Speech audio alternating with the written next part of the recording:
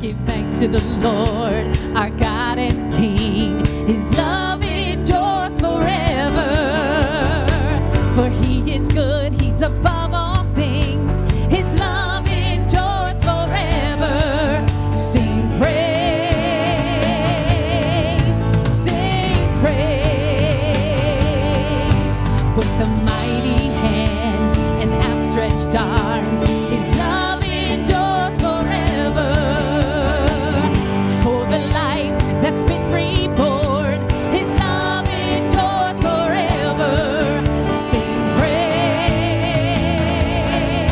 sing praise, sing praise, sing praise forever, forever.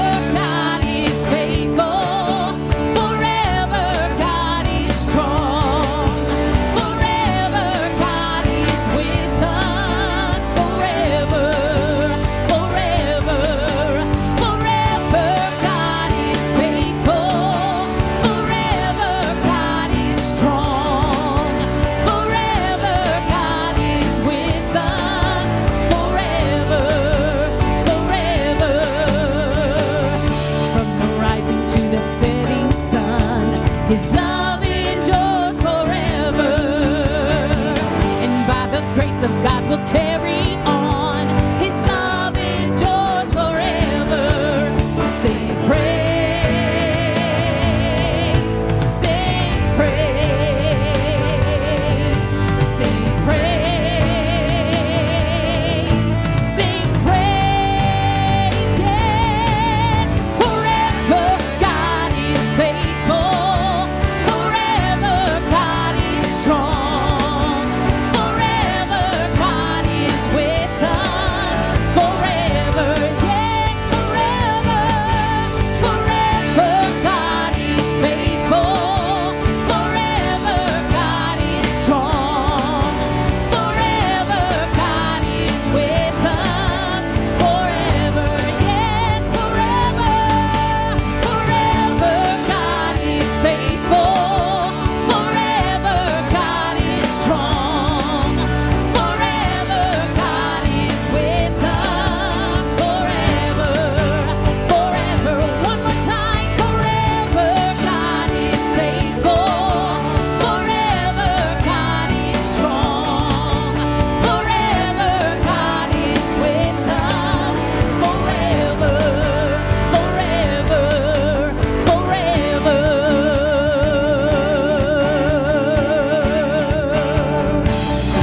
Amen. Hallelujah. Think about what you're singing, forever. Hallelujah. God is so good. Amen. Let's continue to praise him in this place.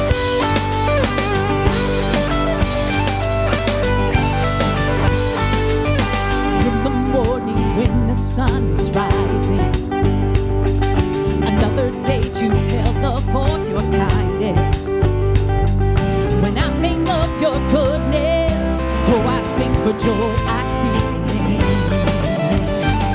In the evening, hallelujah, in the evening when the night is falling, when troubles rise and I can't hear you calling,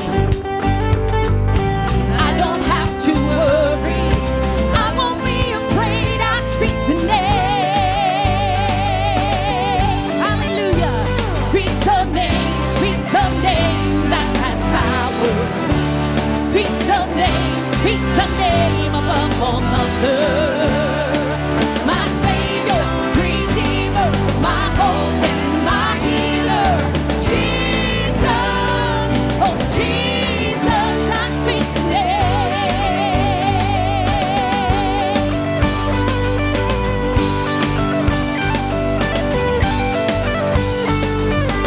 Every hour I know that you're moving, even when I can't see what you're doing. I give you all the glory, I give you all the praise, I speak the name. Oh, speak the name that has power.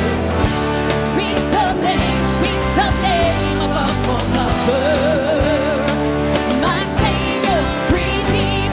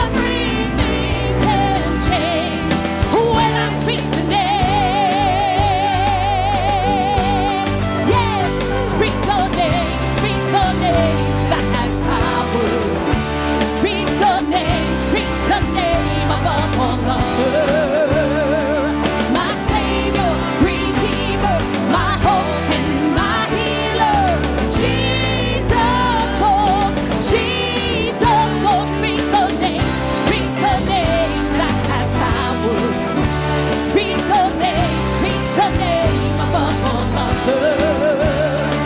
My Savior, Redeemer, my hope and my healer. Jesus, oh, Jesus, yes. Jesus, oh, Jesus, yes. Jesus, oh, Jesus, yes. Jesus, oh, Jesus, I speak the name.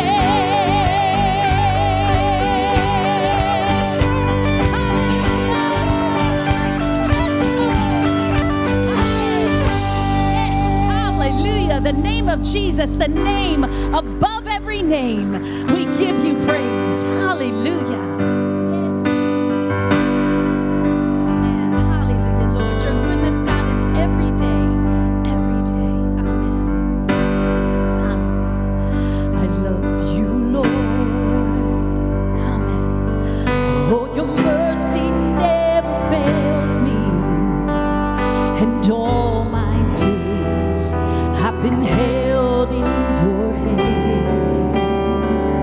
From the moment that I wake up until I lay my head, oh, I will sing of the goodness of God. I'll sing that again. I love you, Lord. I love you, Lord.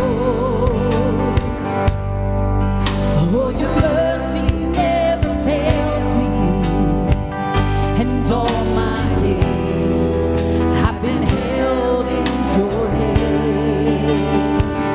From the moment that I wake up until I lay my head, oh, I will sing of the goodness of God. All my life, Lord, and all my life you have been faithful. Oh, hasn't He? Hallelujah. And all my life you have been so, so good. With every breath that I am able, I will sing of the goodness of God. I love your voice. You have led me through the fire, and in the darkest of night, you are close like no other.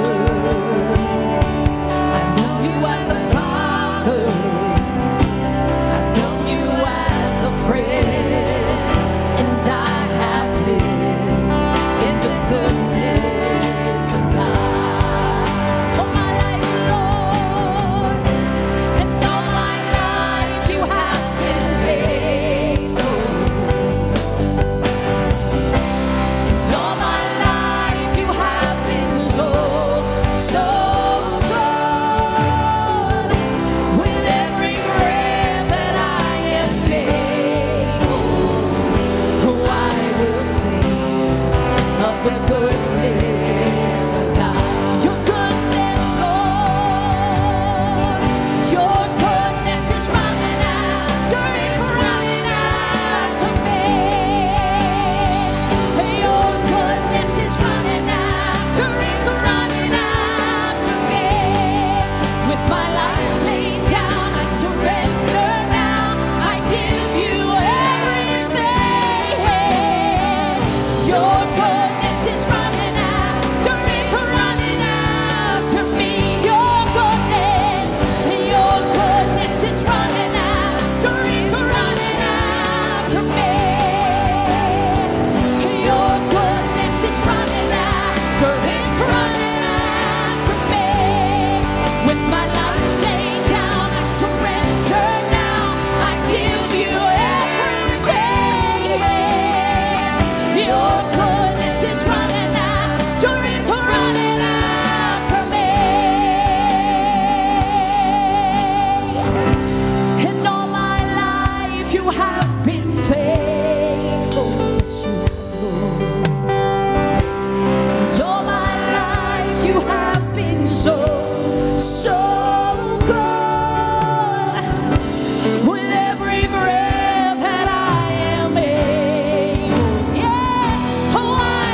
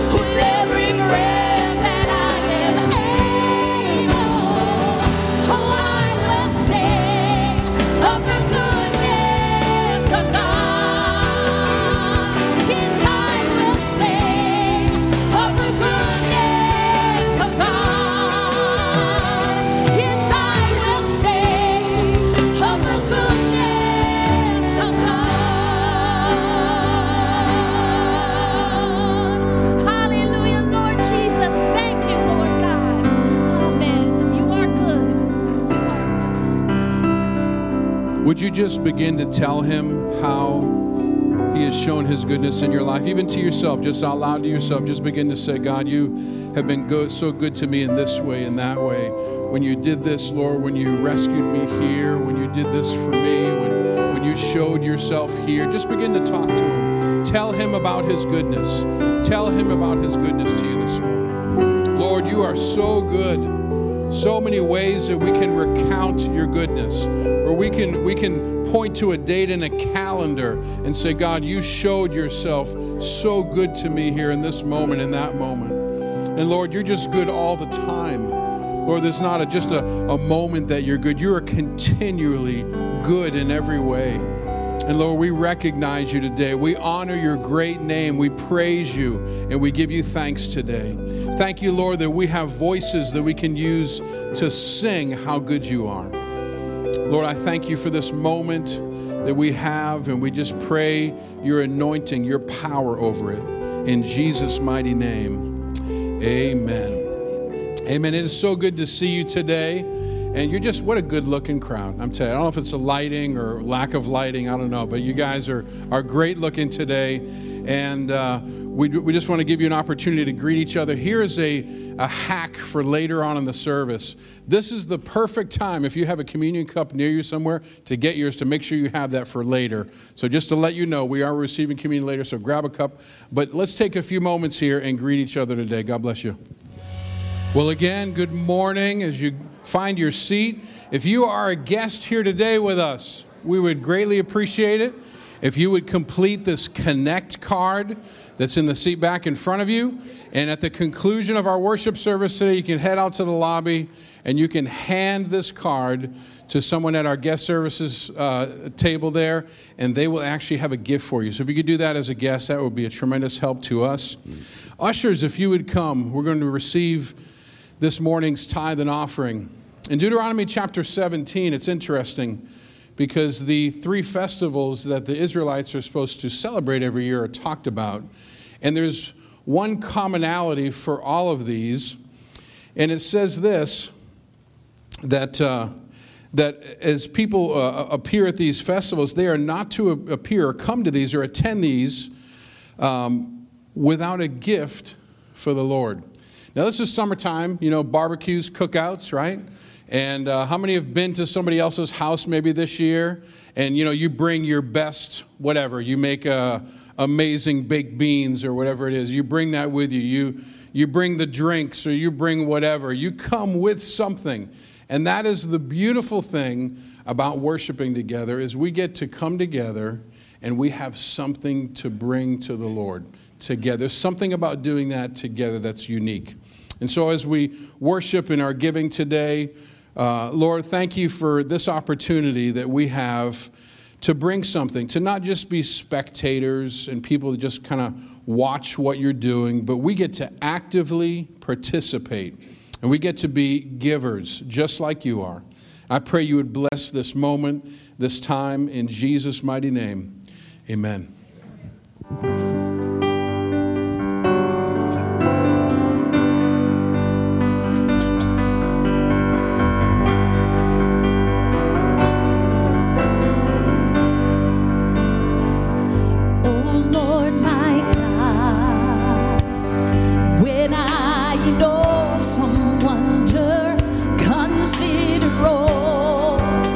Worlds thy hands have made.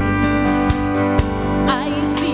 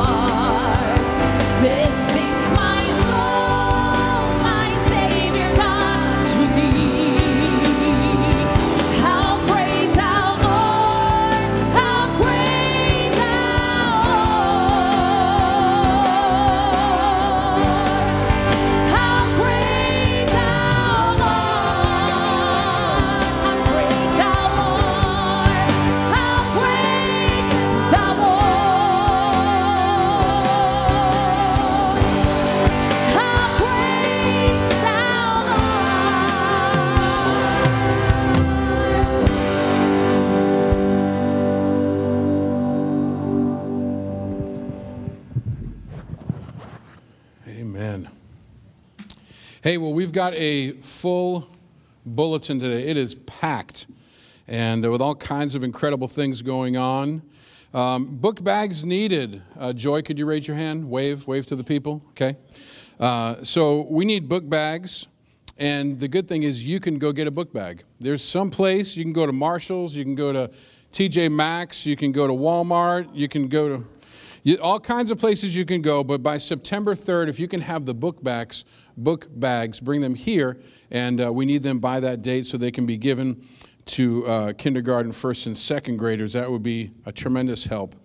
The Rocky Challenge. Let me ask you a question. If you're here, and if a student came up to you and said, would you sponsor me for the Rocky Challenge? $10, $20, $30, whatever. If you have not been asked yet, would you? If you're here and you're like, I'd give a kid $10, $20, $30. Just raise your hand. Maybe you haven't been asked yet. Hands all over the room. Yes. Students, these folks, attack them when you leave. When we're done, I mean, pounce on them, right? And we want to be able to continue to raise money for Speed the Light. I appreciate you being willing to do that. So students may be approaching, but that's coming up on the 19th of August. So we also have a Bible study, a new Wednesday night study coming up on September 6th, the Song of Songs. And I can guarantee you, other than here possibly, you've never had a Bible study in the Song of Songs. You don't want to miss that. Again, that's coming up in the month of September. We're continuing to finish up our Wednesday night study, Compassion Without Compromise by Dr. Linda Seiler, which has been an incredible study. But again, this new study will be coming up in September. Also coming up is our new members class. Make note of that date, Saturday, August the 26th. In Meeting Room 107, 9 a.m. to 11 a.m. It's 2 hours. It'll be super helpful. If you're interested in being a part of the Ministries of Praise Assembly, this is an opportunity you have to be able to attend this class. And also we have upcoming events for Rangers on the 23rd, Wednesday night 23rd, the award ceremony, Girls Ministries the 30th, and on September 17th is our annual Praise Assembly 38th anniversary celebration and cookout. You do not want to miss that day. Again, all the announcements are in here. Please take advantage of all those opportunities. I was just debating whether I should make a grand entrance like Pastor Brandon did last week. I wasn't going to mention it. I don't know where that came from. I really wasn't going to even mention it. I wasn't even going to talk about it. I wasn't going to keep talking about it like I am now either, but that was really cool, though. That's Pastor Hans thought it was something that was planned. And if you're here last week, you know it wasn't. So, but Pastor Brandon has become a better planner. So, anyways, hey, I love that plug for Speed the Light. Pastor Hans, that was excellent. To have the youth look around and see who would be willing to donate. We are, besides being a church, we are a missions. The Assemblies of God in particular is a missions organization. And just about the largest in the world, doing all kinds of things. And so I want to say thank you for your support of Speed the Light through the youth department here at Praise. And also thank you last month for your giving for Convoy of Hope for the nation of Ukraine. $6,500 came in to help us help Convoy help refugees around Ukraine, as well as getting food supplies and other needed items into the country as well. So thank you so much for your generosity. And then also on your way in today, I don't know if you got a Worldview magazine. If you did not get one, you need to get this month's. It features Cambodia, and I've been there. Many of you have met Darth Lee. I don't know how many remember him. It's been a number of years since he's been here. But he was a young boy when he was put into a concentration camp by the Khmer Rouge. There were 2,000 boys in that camp. Every day they would murder a couple in front of the other boys. Eventually got down to about 200 boys. The Vietnamese came into Cambodia, set them free, and then he began a 200-mile trek with a couple hundred boys, and by the time they got to freedom in Vietnam, there were about 20 left. Very, very sad story, but God is doing some incredible things in Cambodia with leaders like Darth Lee. And I will tell you this, it's been many, many years since he was in that camp and set free. but he still wakes up with PTSD, just sweating and just horrible nightmares. And so pray for Darth. If you remember him at all, Darth Lee, he's one of our missionaries there, Cambodian born, but was able to go back to his home country, something he really didn't want to do, but God has led him to there. And he's been ministering many years now. He's just doing great things with various orphanages in Siem Reap, in Phnom Penh. I've been to the killing fields in Phnom Penh. And it's even to this day, you see bones literally sticking out of the grounds. But again, God is doing great things. He's doing great things. In just 30 years, the Assembly of God Church in Cambodia has grown from 150 churches to over 4,000 churches. And so God is moving. We've got a great Bible college campus there. The locals are being trained. Nationals are being trained to do their work. So what was a horrible, horrible event in the history of humankind, Pol Pot murdered 1/3 of his own Cambodian people. 1/3. One person out of every 3 exterminated. And for no reason at all. That's satanic. That is satanic. That's beyond just the cruelty of human minds. That's satanic. But God is doing a great thing in Cambodia. So again, I don't usually push these that much. You got to get a copy of this and read the articles. Also, I remember visiting the floating villages that are there.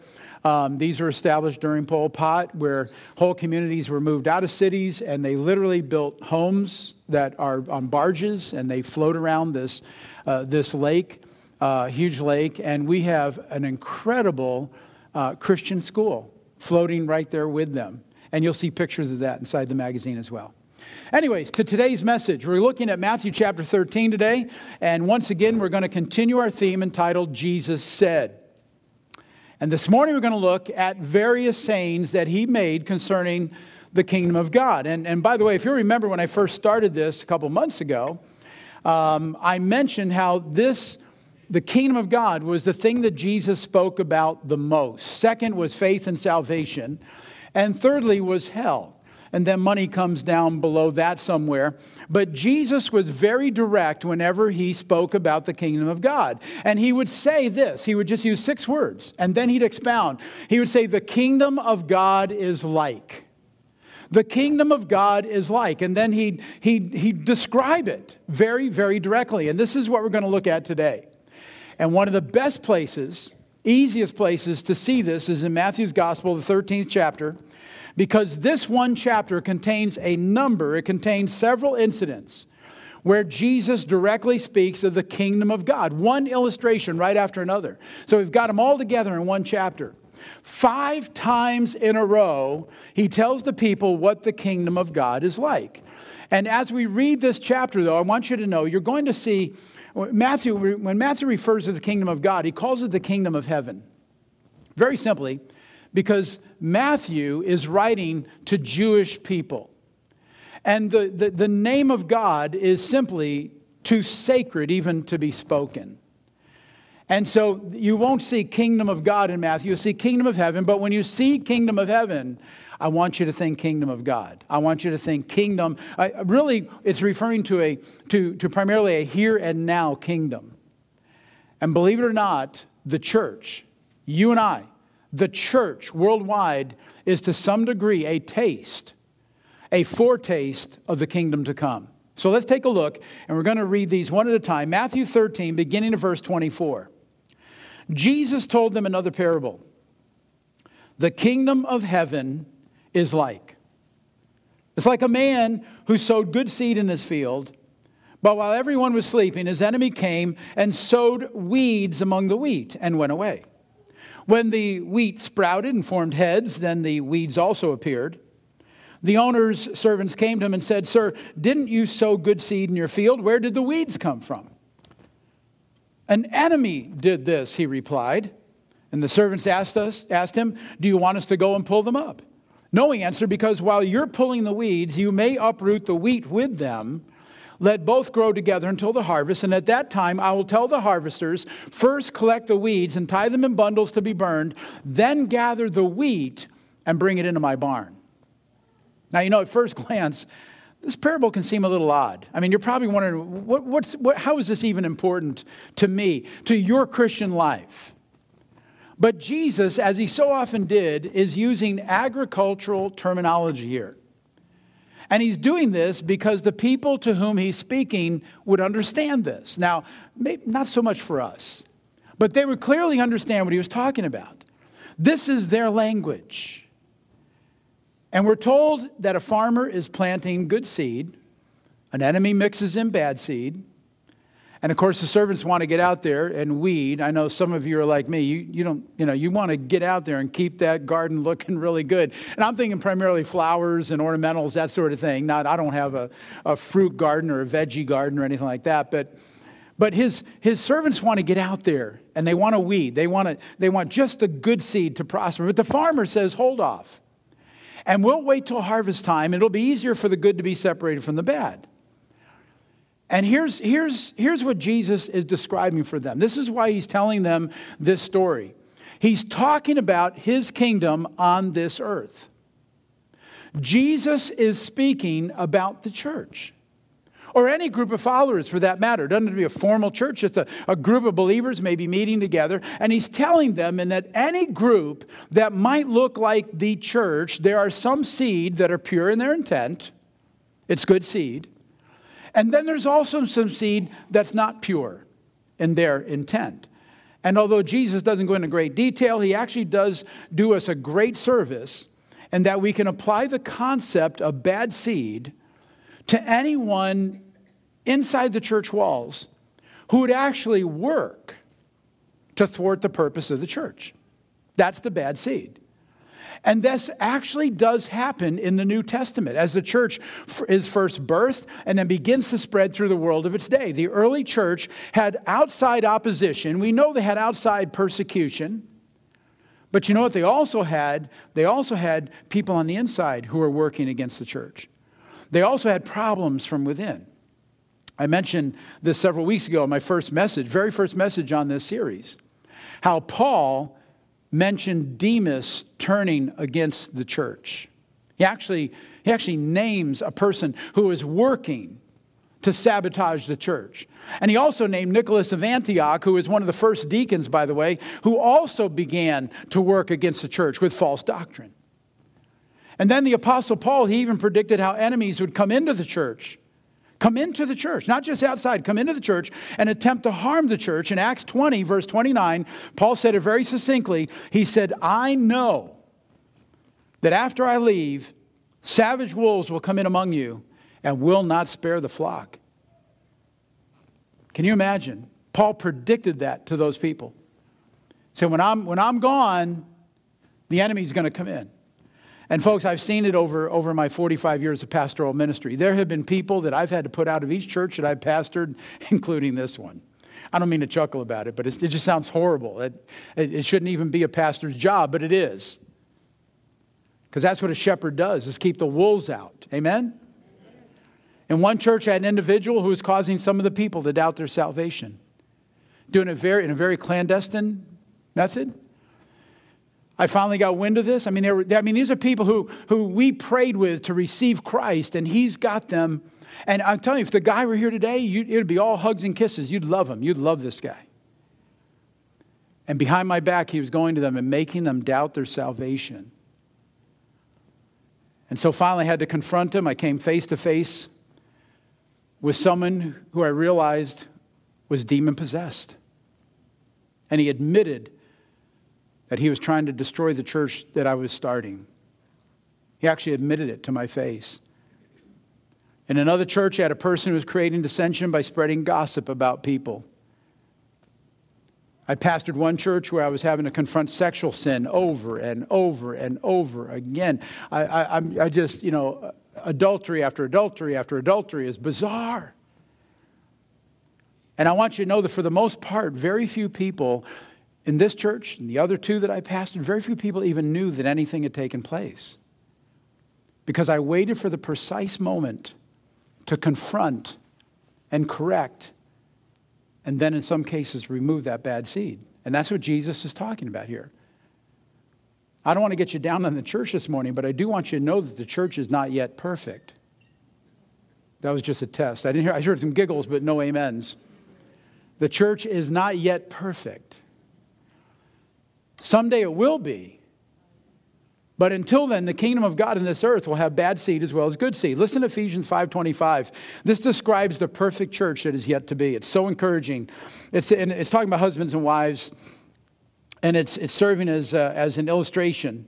But just listen to this. Husbands, love your wives just as Christ loved the church and gave himself up for her in order to sanctify her, cleansing her by the washing with water through the word, and to present her to himself as a glorious church without stain or wrinkle or any such blemish, but holy and blameless. That's the future church.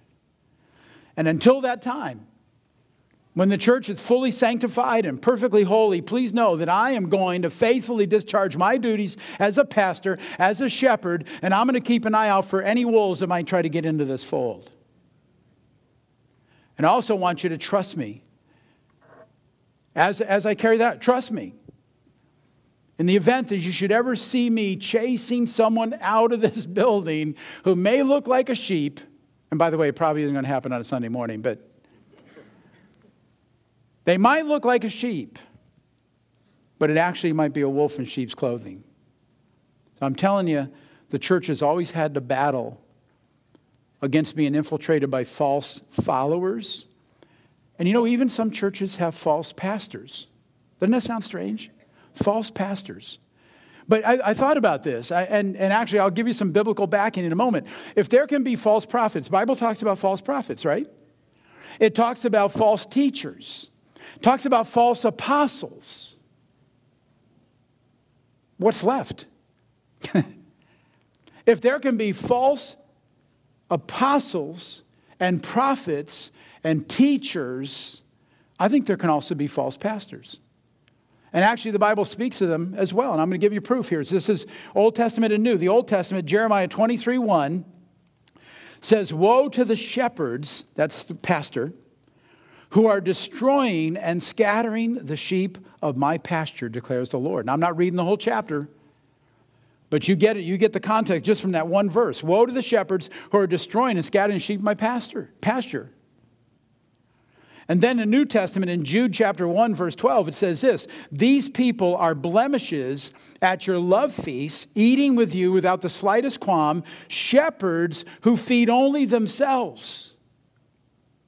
They are clouds without rain, blown along by the wind, autumn trees without fruit, and uprooted, twice dead." So we see a reference in the Old Testament to shepherds or pastors, and we see it in the New Testament as well. So the church is not perfect, not yet. And that's okay, because it's up to the master to judge which is which. And he says he's going to do it at the harvest. He's going to separate out the bad seed at the harvest. Not yet, but at the harvest. And I also want you to look at the word the word was enemy. We read it in the English as we read it together. It's a very interesting word. It talks about this one that comes in, this enemy that comes in and sows the bad seed. In the original language, the Greek New Testament, it is echthros, which really doesn't just translate as simply the word enemy as we read it. It has a much deeper meaning than one single word can define for us. It actually is meant to describe an adversary who is openly hostile. I mean, the definition of this word is incredible. It's an adversary who's openly hostile and is filled with deep-seated hatred. Now, guess who that would be? That'd be Satan, wouldn't it? That's a reference to Satan. That's the enemy. That's the enemy. Just as Paul said, when I leave, Satan's going to send in savage wolves.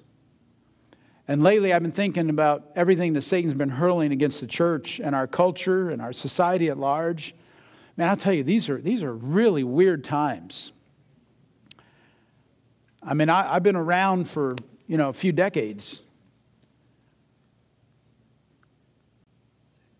I won't define that. No, really. I mean, you think about the craziness of the 60s, and you think, it's like, we are living in strange, strange times. And Satan just keeps hurling stuff at, not just the church, but at culture, at society. And society doesn't know what to do except accept. We just have to accept it. We know better. We know better because we have this thing called the Word of God, which is truth. We don't have to accept everything else. We just have to believe and accept the truth. And over the millennia, Satan has tried to pervert anything that's good, hasn't he? Everything he does. He takes what God has deemed good and he tries to pervert it. And maybe 2 decades already, but he stole our rainbow.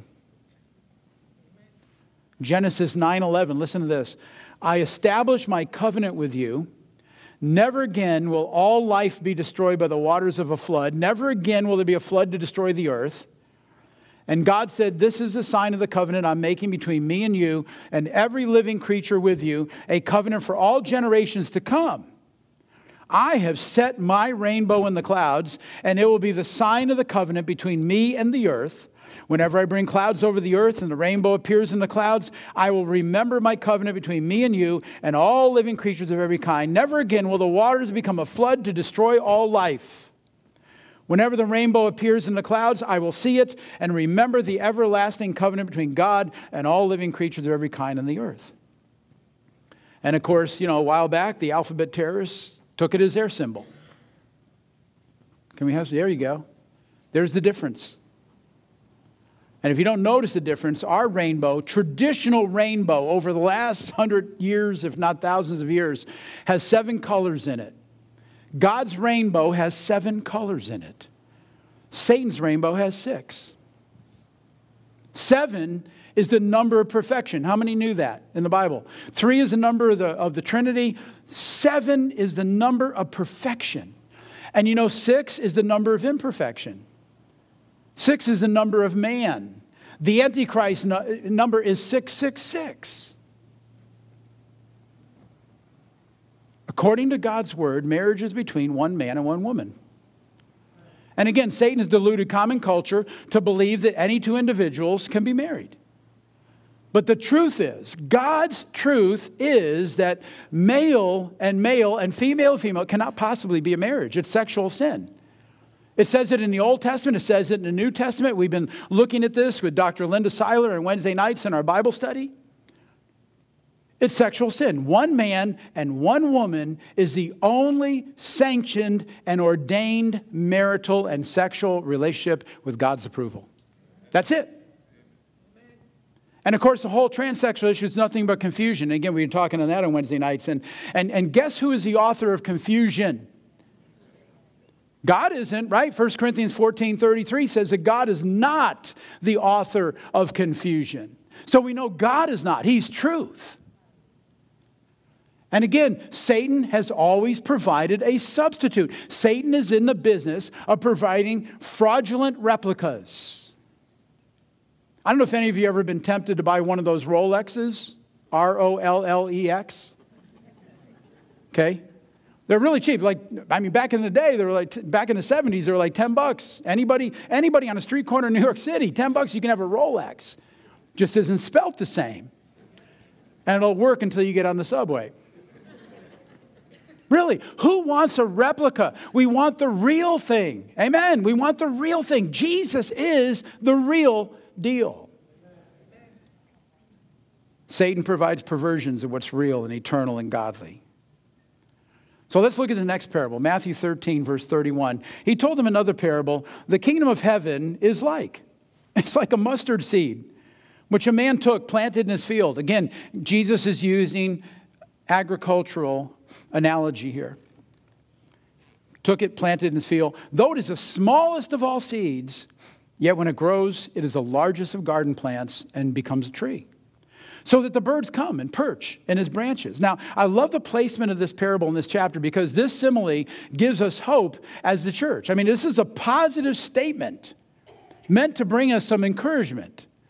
Okay, we just looked at an instance where the enemy plants bad seed among the good seed. This is all positive. I mean, because what he's saying here is that sometimes we really do feel small. Don't you feel like you're in the minority sometimes as a Christian?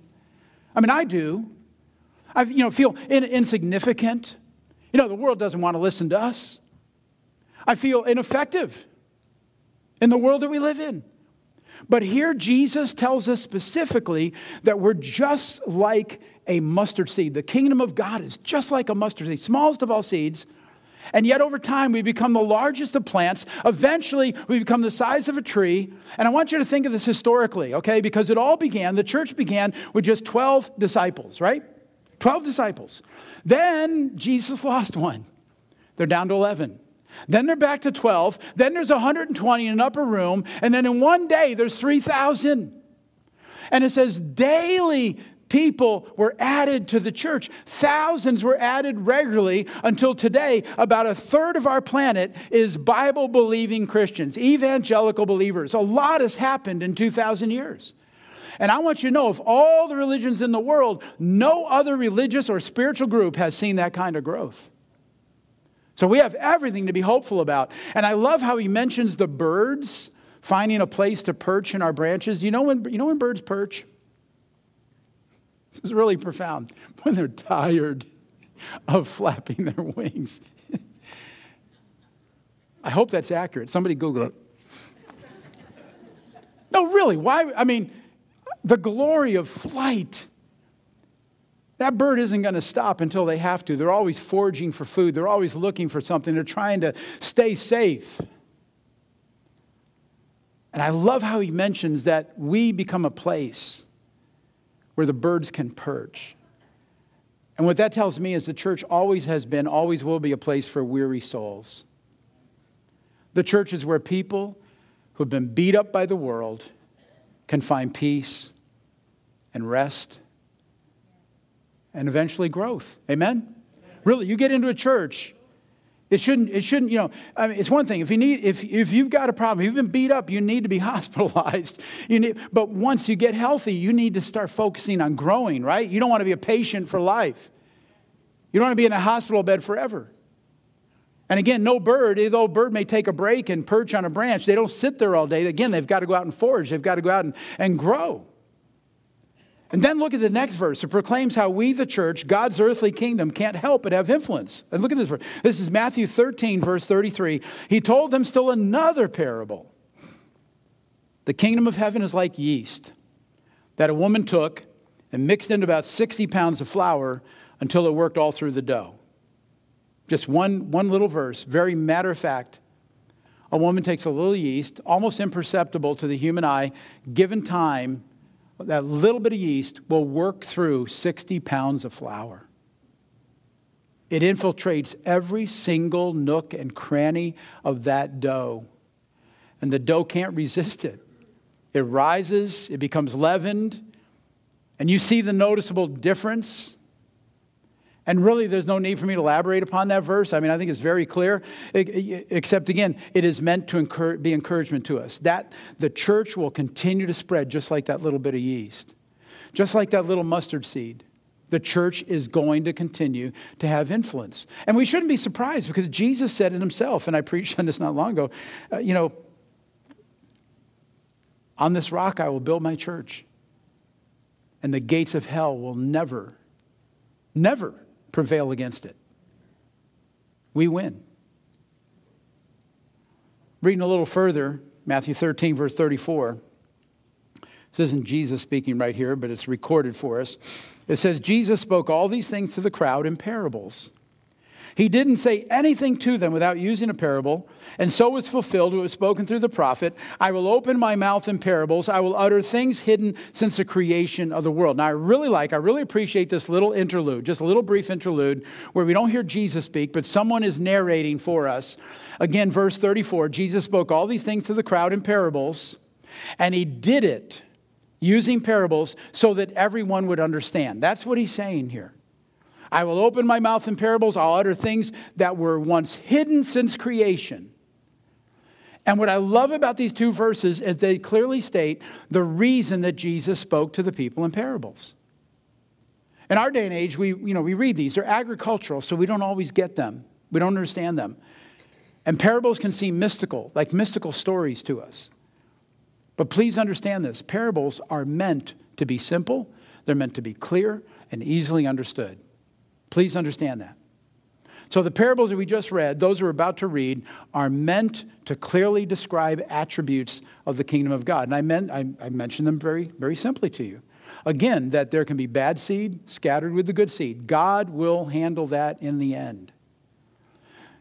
We might feel like we have very little influence. We might feel like we're just a mustard seed or we're just a little bit of yeast. But over time, we are going to have influence. We're going to be more and more effective over time. And now looking at verse 44, looking at a couple more parables to come. I'm going to combine the next two into one because of their common theme. But Matthew 13, verse 44, look at this one. The kingdom of heaven is like treasure hidden in a field. When a man found it, he hid it again. And then in his joy, he went and sold everything he had and bought that field. He wasn't going to just steal that treasure. But instead, he goes home, he sells everything, and then buys the field, and then that treasure is legally his. Verse 45, again, the kingdom of heaven is like a merchant looking for fine pearls. And when he found one of incredible value, he went away and sold everything he had, and he bought it. And so I hope you can see here how Jesus is expressing the great value of the kingdom of God. I mean, in both instances, a man finds something of great value, decides that he's better off if he sells everything that he already owns in order to get something that is of even more value. I mean, that's very simple, right? Wouldn't you? I would do that.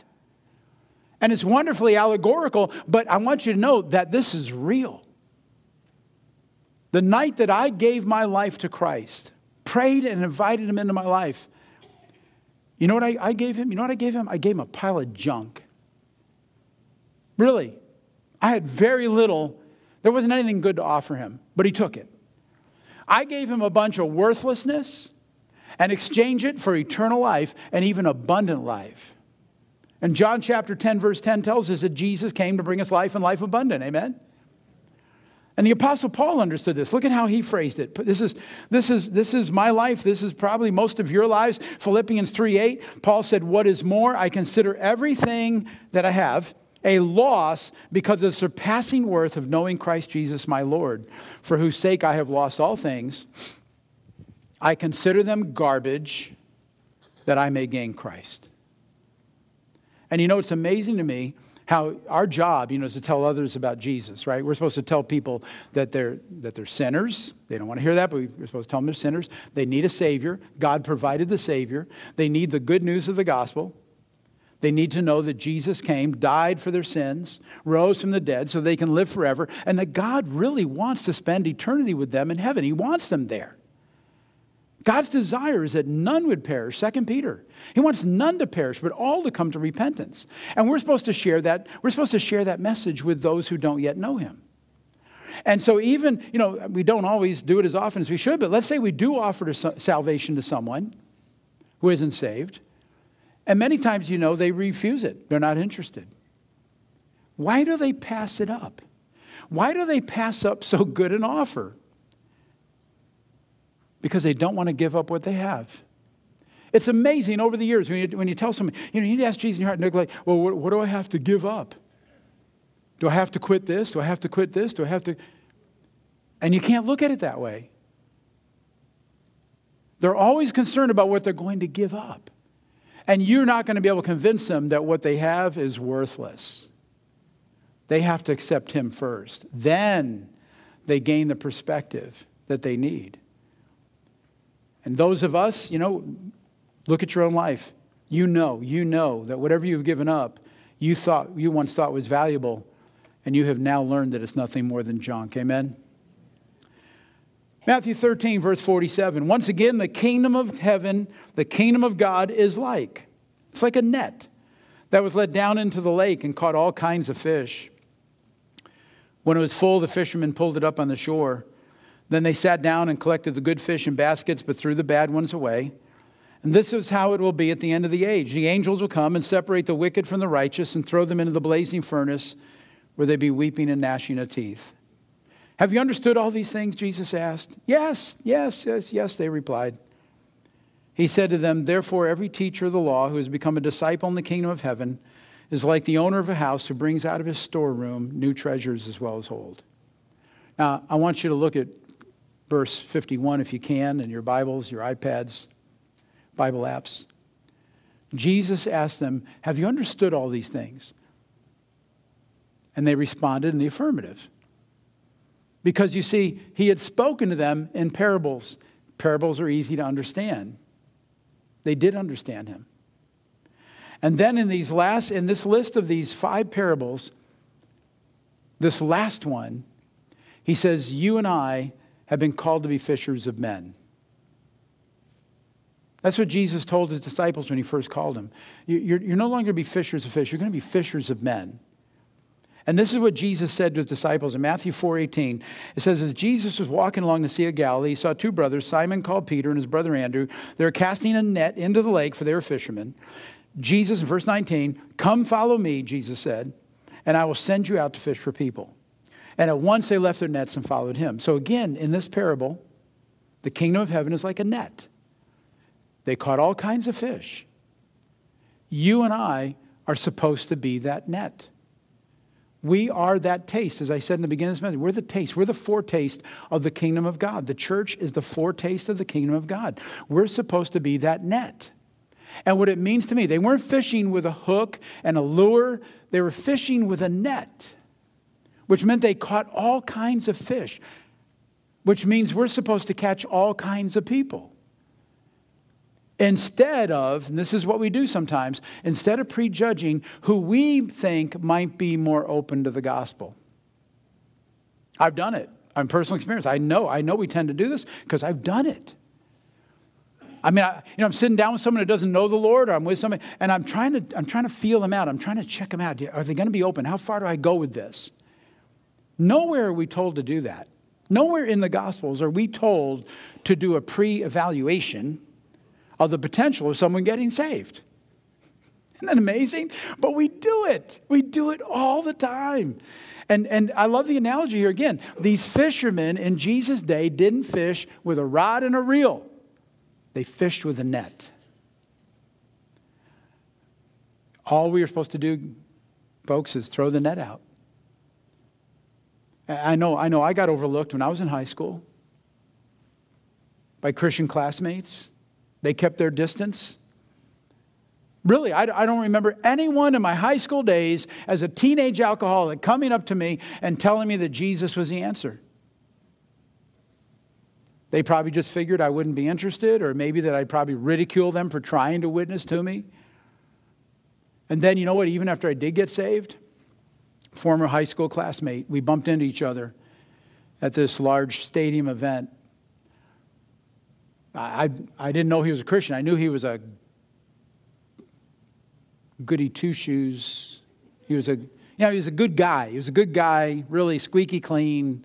But I didn't know he was a Christian because he never told me he was a Christian. And I thought, I'm American, so I'm a Christian. But I didn't know he was born again. So we bump in at this stadium event, and he jokes. He couldn't believe that I was a pastor. He couldn't believe I got saved. And actually, not to be too cruel, but he's like, he read my name tag and it said Reverend Michael Petrucci, and he goes, Reverend, laughing. And I wanted to be kind, but I said, no thanks to you. I can't take that back. It's been 40 years. But you get my point, right? No? We need to throw that net out there. He had a prejudice against telling me. And we did cross paths. I mean, I knew that I spotted this guy from we saw each other in high school. I didn't know him as a person, but he could have somehow, maybe, I don't know. I don't want to anyways, I got saved, so that's the good part. But you know what? That also happened in Scripture. It's not abnormal. I don't want you going out here feeling all kinds of guilt, but we do need to tell people we need to be the net. But it did happen in Scripture. In Acts chapter 9, verse 10, you got to look at this. It says, in Damascus there was a disciple named Ananias, Christian, follower of Christ. The Lord spoke to him in a vision. Ananias, here I am, Lord, he answered. Get up, the Lord told him. I want you to go to the house of Judas on Straight Street and ask for a man from Tarsus named Saul, for he's praying. In a vision, he's seen a man named Ananias. You. He's seen him come and place his hands on him to restore his sight. But Ananias answers, Lord, are you aware that this Saul of Tarsus arrests Christians and has them killed? I mean, that's not really what it says, but that's what it means. He says, Lord, many people have told me about this man and all the harm he's done to your saints in Jerusalem, and now he's here with authority from the chief priest to arrest all who call on your name. I identify with Ananias. I'd be arguing with God too. Are you out of your mind? This guy kills Christians, and you're sending him to me? Verse 15, go, said the Lord, this man is my chosen instrument to carry my name before the Gentiles and their kings and before the people of Israel. I will show him how much he must suffer for my name. That helps. Thanks, Lord. Thank you. I will definitely look for Saul. So Ananias went to his house, and when he arrived, he placed his hands on Saul. Brother Saul, he said, the Lord Jesus, who appeared to you on the road as you were coming here, has sent me so that you may see again and be filled with the Holy Spirit. And at that instant, something like scales fell from Saul's eyes, and his sight was restored. He got up and was baptized, and after taking some food, he regained his strength, and he spent several days with the disciples in Damascus. I understand Ananias' reluctance. He had a hard time believing Saul could be saved. But what we need to remember again is we're the net. We're the net. We're the net. All kinds of fish. There's an old axiom we used to use that circulated about witnessing, back in the day, and it kind of follows the theme of nets and fishing. Our job, we catch them. He cleans them. It's that simple. We don't have to get people ready for church. We don't have to get them ready for God. We just need to pray with them, have them receive Christ as their Savior, and let His Holy Spirit do the work in them that He's already done in you. That's how it works. Amen. And there's an old hymn we used to sing, just as I am, without one plea. Jesus wants us to come to Him right where we are, just as we are. Amen? You don't have to get good enough for God. Well, let me close. Jesus is going to return. That promise is in His Word. Sooner than we expect, by the way. And based upon what we read today, I think it's clear that in these last days, we need to be about His business as we prepare for His return. The kingdom of God is closer than we imagine. And although we, the church, we're not perfect, we're not spotless, that ought to be a testimony to those who we're trying to witness to. They don't have to be perfect to be in relationship with God, because we're not perfect. We're forgiven, but not perfect.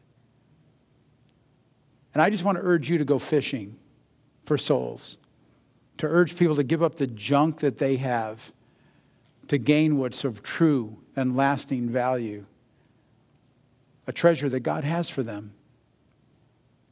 I love being a Christian, don't you? I really, I wouldn't probably be alive today if He hadn't come into my heart at that moment in my history. And that's what the kingdom of God is like. Let's pray. Father God, I just thank You for all that You've done in my life, and I know for every one of us, You've moved in our lives. It's enough that You called us to follow You, just like those first fishermen that became Your disciples. You told them, just put down your nets. Stop fishing for fish. I want you to fish for men. And immediately they dropped their nets and they followed Jesus. And Lord, we've done that. We've come after You. But now, Lord, I pray that we'd pick up our nets and we'd be willing to cast it out, to talk to anyone at any time about You. Lord, I pray that You would provide those opportunities, Lord. I pray that we'd be aware of those opportunities when they come. Lord, we don't have to be obnoxious as we present the gospel, but Lord, we have to be ready. And I pray that we'd be alert, that we'd realize that we live in such a broken and fallen world. We live in a world that needs the branches of the mustard tree. We live in a world where, there's going to be some bad seed and some good seed mingled together. There's going to be a future harvest. Your word declares that.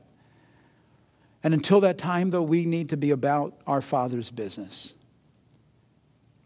Lord, I pray, God, that we'd really hear this message today. And come tomorrow morning, that we'd find ourselves in an opportunity where we can throw out our net. And someone we know who doesn't know you would be born again. For every one of us, for students, for those that are employed, for those that are retired, Lord, that we'd reach neighbors and friends and family, co-workers, schoolmates. Lord, we just cast out that net as far as it'll go to catch all kinds of fish. And we ask for your help because we need the convicting power of your Holy Spirit to do that. And we ask this today in Jesus' name. Amen and amen. At this time, Pastor Brandon is going to come and lead us in celebrating communion, the Lord's Supper. Amen. You can go ahead and prepare. We're always asked daily to remember things. Are we not? How many have kids that forget things? And they need to be reminded of things. How many have a spouse that needs to be reminded? Okay, we'll stop right there. Some of these things are insignificant. Some of them are very significant. You misplace your keys. Where did I put my keys? You're trying to remember where you put this thing, this letter that you had to get out. Where did I put that? May not seem all that difficult. Remembering to take your pills in the morning, that would be one that you better remember, right? Once a year, we have birthdays and anniversaries. You better not forget those. You get once a year. I mean, the more you have in your household, the more you have to remember. But you better not forget your anniversary. Some of you have graduated to having a whiteboard in your home or a chalkboard in your home where things are written down for the day, for the week, what's for dinner, all of these things, because we tend to forget. Historically and in life, in our world, we have monuments, we have memorials, we have gravestones. These things are all reminders to us to remember, okay? And in the Bible, we read in Joshua where God dried up the Jordan River and they placed 12 stones representing the 12 tribes. And it was so that they could point to them, to the generation to come, and remind them what God had done. We need reminders because if you're like me, I do forget. Amen? This morning, as we look to the emblems, they are exactly that. I know that there are churches today that would tell you that as we eat this and we drink this, that this becomes the flesh of God. It does not. Of Jesus. It does not. They are mere emblems of a greater thing. This cross we have here today is a reminder to us of what Jesus has done. Matthew 26:26 says this, as they were eating, Jesus took some bread and blessed it, and then he broke it in pieces, saying, and gave it to them, and saying, take this and eat it, for this is my body. The reminder is, God could have simply declared his love for his people. He could have shouted it from heaven. He could have written it across the sky. How many of you have been in Florida usually where you see in this plane and you think, is he going to spell it? And there it is, Jesus in the sky. He could have done that, but he chose to come in flesh because that's how much he wanted to show us he loved us. His word tells us, we know it in our hearts, he showed us through his flesh. So as we partake today of this bread, we remember how much God loves us, that he came in the form of Jesus Christ in the flesh. Let's partake together. Hallelujah. Verse 27 says, and he took the cup of wine and gave thanks for it. He gave it to them and said, each of you drink of it, for this is my blood, which confirms the covenant between God and his people. It is poured out as a sacrifice to forgive the sins of many. This cup stands as a representative and a reminder to us of the blood that was poured out for you and for me, and for the forgiveness of many. Let's partake together. Hallelujah. Stand together. Lord, thank you for the reminders that we have Lord, they were never meant to be highlighted. They were never meant to be relics. They are to be reminders of what you have done for us, God. And we are so thankful, Lord, that we stand blessed that you would, even in our sin, choose us and love us. God, when we were sinners, Lord, you still died for us. And Lord, today, for those of us that have recognized you and have accepted you as Savior, Lord, we can't say thank you enough, but we remember and we remind ourselves daily, Lord God. When we wake, we thank you for a great night, Lord, and all that you've done in the day before, but Lord, already in advance for what you're going to do in the day to come. Thank you for your blood. Thank you for the bread, Lord God, that represents your body and blood poured out for us, God. Father, thank you for your word today. Lord, may we be challenged, if we got nothing else today, Lord God, that we are to be fishers of men and to cast a wide net. God, to touch those and be the example, Lord. Let us be the example to those people that we come in contact with, that we may not come across as hypocritical. But, Lord, we are sinners saved by grace, and, Lord, we are now forgiven. And let us represent you as best we can. Lord, work through us, we ask. In Jesus' name, amen.